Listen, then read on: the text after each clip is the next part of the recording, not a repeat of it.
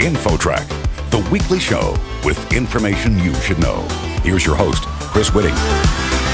For many alcoholics, the idea of quitting this stuff seems challenging to say the least.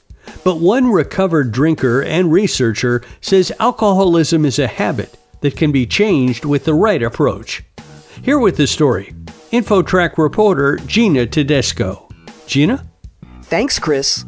Joining us now is Annie Grace, author of This Naked Mind and The Alcohol Experiment. Annie, you've been there.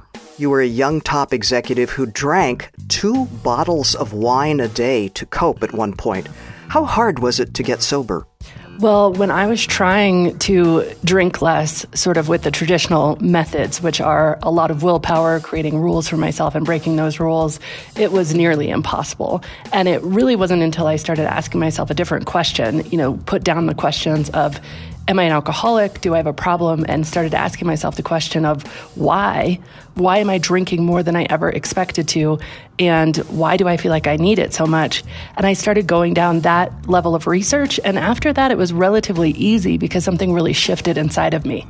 Now, if the first 2 or 3 days are the hardest in giving up alcohol, how does a person stick with their no drinking pledge for an entire month? Well, it's interesting because physically it is those first 2 or 3 days. Your body is adjusting to the presence of no alcohol because it completely compensates for the drinks you have even ahead of time. It will start to compensate expecting you to drink if you say drink at 5 p.m. before you even put that first drink in your mouth. So when you take the alcohol away, your body goes through an adjustment period, which makes you irritable and kind of cranky. But then after that, the entirety of the rest of the month is mental. And so if you have the right attitude and the right level of what I like to call the secret sauce of curiosity and compassion, it really can be much easier than you would expect. Now, does part of this adjustment of going without alcohol actually impact the brain's ability to enjoy it?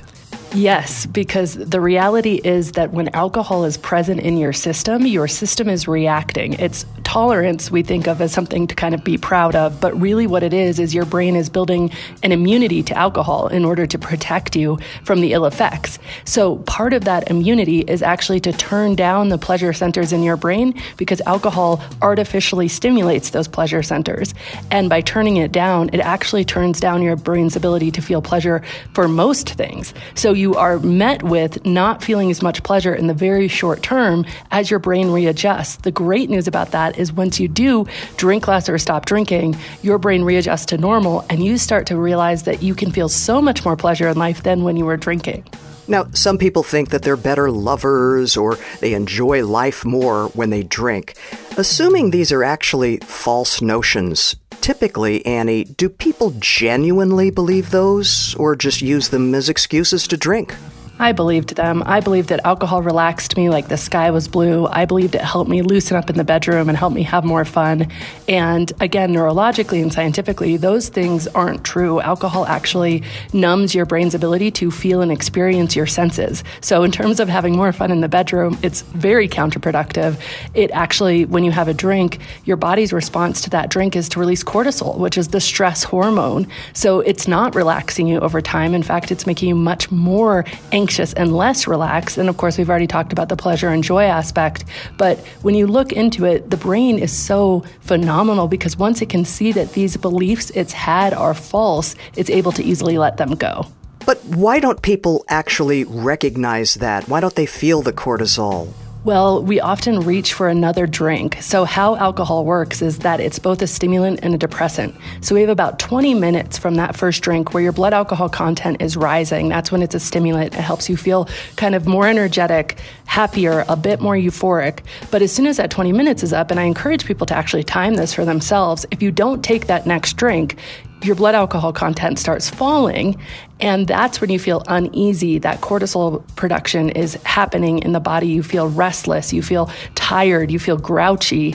But often we reach for that second and third drink, so we don't really notice that accumulation until we fall asleep. It happens overnight. The kicker about this is that 20 minutes of blood alcohol content rising, those pleasant feelings are exchanged for 2 to 3 hours per drink of your blood alcohol content falling. So it's a very unfair trade, and often we'll wake up the next morning with a pit of anxiety or with a little more despair, and we don't necessarily connect it to the drinking the night before.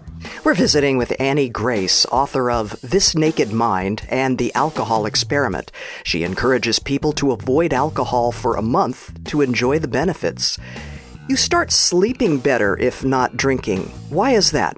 Well, alcohol actually disrupts your brain's ability to get REM sleep, which is really important, and other types of deeper sleep. Now, it will make it feel like you can fall asleep faster, but you're really almost passing out because it causes your brain's neurosynapses to fire slower, and it is an anesthetic. It is a numbing agent. They usually actually used to use it in surgeries, and so it can turn off your thought processes and make you feel relaxed and feel sleepy. But then as your body is purging the alcohol, you wake up, and most drinkers know how this feels. For me, it felt like waking up 3 a.m, pit in my stomach, and unable to fall back asleep, not only because of my racing thoughts, but because of what was physically happening in my body.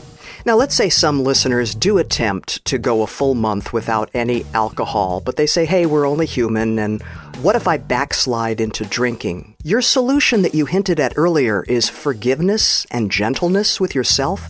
Share how that works for us.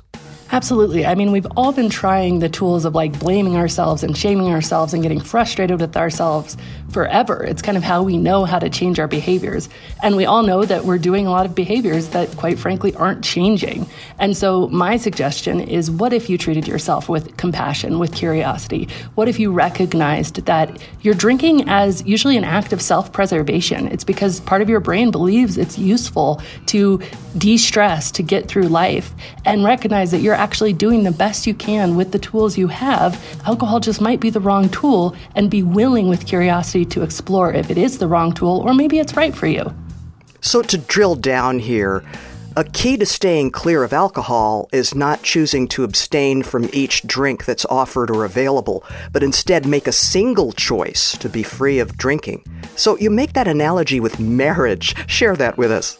It's amazing how the brain weighs little choices the same stress as big choices. And there's a psychological phenomenon called decision-making fatigue. So if you're trying to make the drink decision in the moment, am I going to drink tonight or not? How much is going to be too much? Did I overdo it? You are literally fatiguing your brain. Now, interestingly, that's also the same part of your brain that is able to use willpower. So when you fatigue your brain in this way, your willpower goes down. But if you're able to say, you know what, no matter what, even if I'm miserable for 30 days, I'm making one firm decision, I'm telling a few people about it, I'm going to get some positive peer pressure, your brain actually only has that energy taxation of the single decision. And if you make it with a firm enough commitment, like a marriage, then you're not tempted by every drink that comes by. You're just saying, for these 30 days, this is what I'm doing. Now, what about the person who chooses to drink in moderation after they've been addicted? You say there's no halfway point for them? How so? I think it's really fascinating to understand how the brain responds to alcohol. And one of the things is that it turns off your prefrontal cortex, which is the part of the brain available for decision-making skills. So it both does this over the long term, impairs your decision-making ability cumulatively every drink you take, but also in the short term, one drink will make you much more susceptible to that next drink and that next drink. And that's one of just about 5 or 6 ways that inside the brain, moderation can be really hard. It's kind of like being on an alcohol diet, and so you have to put so much conscious attention and effort into it. Now, I wouldn't say it's impossible. I have seen people do it successfully, but they usually take a 1 to 2 year break before they start to try to moderate. And what about people who normally do drink only in moderation? They may feel, hey, there's no reason to not drink booze for a month, but can they still get benefits from abstaining? Yeah, according to the World Health Organization, no amount of alcohol is actually safe for the body. So everybody can reduce their cancer risk and disease risk and, become healthier. Even something as simple as your gut biome is really impacted by alcohol. If you consider that we put hand sanitizer on our hands to kill germs, pouring alcohol into your gut kills all of the positive fauna and flora that exists inside of your gut. So all health benefits are still really relevant even if you drink in moderation.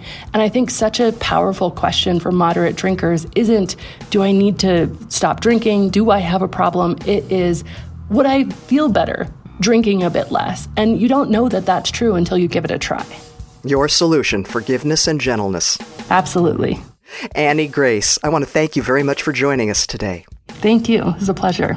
For InfoTrack, I'm Gina Tedesco. Next, is your morning routine making you sick? The details straight ahead. There's more InfoTrack coming up. Stay tuned.